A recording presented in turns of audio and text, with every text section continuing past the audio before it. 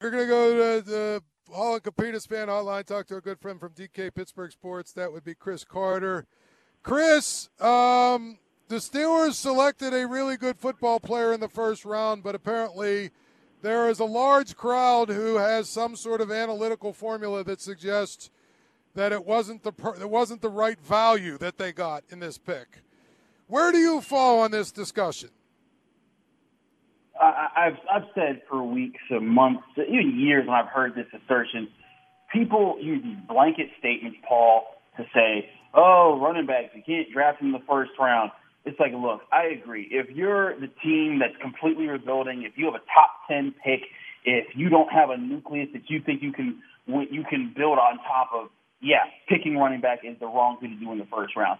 But if you're in the back of the first round, if you just won your division, if you were 12-4 and you have the large majority of the key players on your team returning, like the Steelers do, and the biggest weakness on your team is running the football, it makes perfect sense to get a running back if he's the best player available at that point in the draft. And I still say he was. You know, a lot of the offensive tackles people were talking about drafting didn't end up getting picked until after the Steelers' second-round pick. So, I look at this and I say, man, I think a lot of people are trying way too hard to outsmart other people or to sound like the smartest people in the room when it's not that complicated. No, it isn't. It's really kind of just. I think it's so kind of silly that we're even having this discussion, because ultimately, as I say every time someone comes up with one of these arguments, you're drafting players.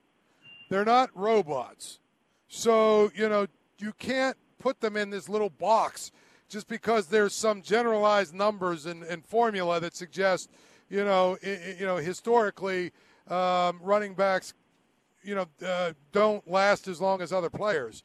You're trying to make your team better, so you go get the best player you can get. Right. That's the whole point here, Paul, is you're trying to get the best player who's available to you. And I get, yes, if your argument is that, oh, well, Najee Harris might not be around in 6 years. Well, okay, sure. Bud Dupree wasn't around in 6 years. Was he worth the first-round pick? I'd say he was. This is a guy, and on top of being a player on the field, Paul, how many times have we heard that the Steelers aren't getting character guys or they're getting non-likable people? Well, here's a guy who was a leader in his locker room, drove 9 hours on his own to go watch his teammates perform on a pro day. Then, on his draft day, when he knows he's about to become a millionaire, when it's about to be the best day of his life, he holds the draft day party in the homeless shelter that he grew up in, benefiting the children who are struggling and going through hardships in their early parts of their life.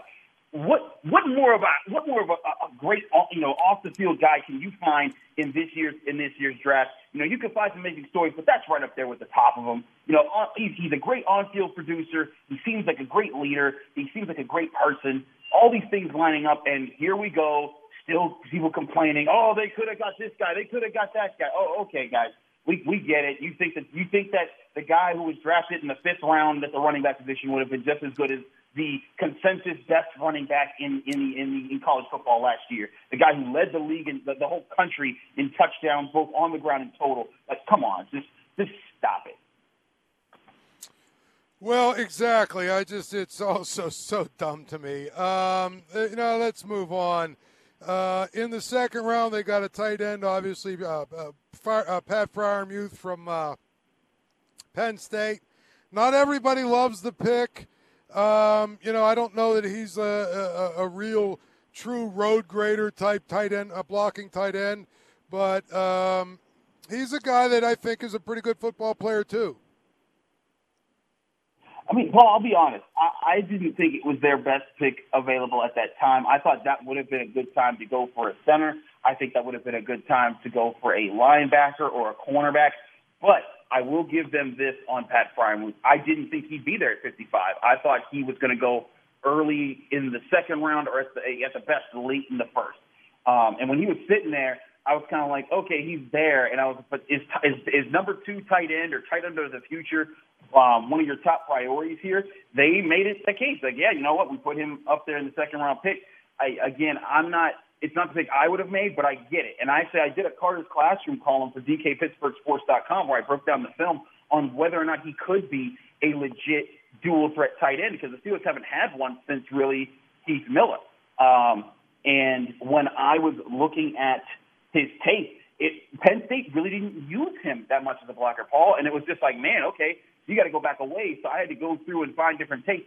And there were instances where it's like, hey, okay, he has the willingness to block. He's just not following through. His technique is a little sloppy because, hey, he wasn't asked to block a whole lot. He was the primary receiver. When he was on the field in 2020, he was receiving 27.5% of Penn State's total targets. That means the offense was going through the guy. So I look at that and I say, you know what? There's times where Pat Freiermuth did block well, but it wasn't enough. This is going to be the time when it's time for him to shore some things up. Work on his technique, go into training camp, win and lose some battles, learn from those battles, and then get ready for the regular season. And then we'll see where he is. And Paul, if he puts it together, if he becomes a blocking tight end, I think he already has the receiving skills to succeed in the NFL. I think he could be a real dual threat tight end, but it's going to take him to work and to improve. We'll see if he follows through on that. Yeah, I mean, I think the one that people seem to be most excited about is Kendrick Green. I mean, there's a lot to be excited about there. This is a guy who is a road grader. Like, you talk about, you want road graders? This is a guy, that was what he did in Illinois. Even though he only played 3 games at center, when you saw him at guard, he moved people. If you were in A-gap, guess what? You was moving out the way. And he could pull, he could hit in space, and he comes off like a leader. And that was something that I was asking Adrian Clem about in the press conference right after they picked Kendrick Green, was, hey, look at this guy.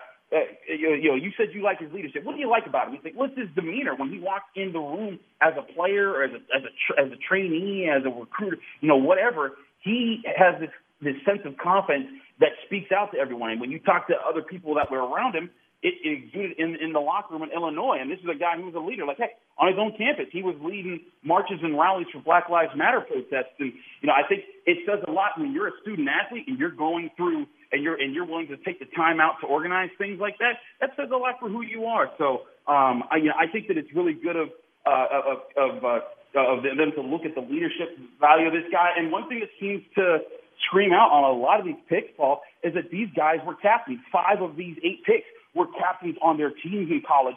I don't think that was straight up intentional, but I think it's something that usually does factor into their decisions of, hey, what do we value about this guy? And this year, it just lined up that they got more of those captain type of guys. And Kendrick Green is one of those guys. We'll see how he comes into training camp. I think that he's going to be an explosive type of guy that's going to help them set the tone in the run. I think where his biggest problems, Paul, are going to be, finishing form and pass protection. Sometimes he kind of overextends himself and he'll give up a gap. But those are things, again, that you can coach. And that's what Adrian Clem was stressing. He said, hey, I can coach technique. I can fix mistakes. I can't coach you to be nasty. I can't coach you to be mean. And he said, Kendrick Green brings a quote-unquote nasty demeanor. And that's something that speaks loud to the Steelers about how they want to run the ball now. So I think a lot of people have every right to be excited about this guy. Well, yeah, it sounds like he's a real athletic guy. It's going to fit a lot into what the Steelers are going to ask their linemen to do. A couple other guys that people seem to be pretty excited about. Buddy Johnson. I heard an analyst today say he's a Steelers linebacker through and through. I don't know what that means, but I don't know what does that mean. Well, I think that he embodies the old school Steeler mentality of, I'm going to go into a fight in the offense against the offensive line, and I'm going to come out victorious, or at least come out. If I don't win, I'm going to hurt somebody in doing so.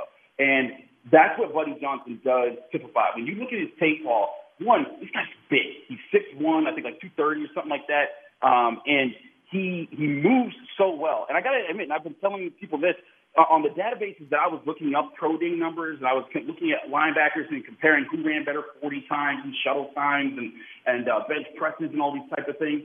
Buddy Johnson didn't come up on the database that I was using. I was like, so when I looked at his numbers after they drafted him, I said, whoa, this guy ran a 4.57.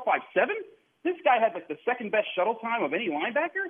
This guy had all these different numbers. Like, okay, this guy has some really impressive athleticism to him. And then you look at his tape, and this is what Jerry Osofsky said. He said, hey, we wanted a guy who was going to attack first, play downhill, hit the lineman in the hole and win. And I think this is why I was very cautious about the Steelers about drafting Jeremiah Owusu-Koramoah out of Notre Dame, because he's a guy who's great speed, great range, will cover well and help you in that range. But when it comes to if the run game's coming at you, Owusu-Koramoah isn't taking on a lineman and winning. If at best, he's stalemating the guy. Buddy Johnson, in the SEC, he was used to taking on linemen in the hole and winning. And again, that's the SEC. He's going up against running backs like Najee Harris. He's tackled guys like Clyde Edwards-Helaire. He's going up against the big guys. And he led Texas A&M with tackle for loss, forced fumbles. He did all those things. And the big thing about it is he has the size and the speed to help in coverage, but also the physicality to pair with Devin Bush and say, hey, Devin, I'll be the guy that if the guard's coming up or the fullback's coming, I'm taking him on head on. You stay clean and make the play. Or he'll take him on head on and then he'll make the play.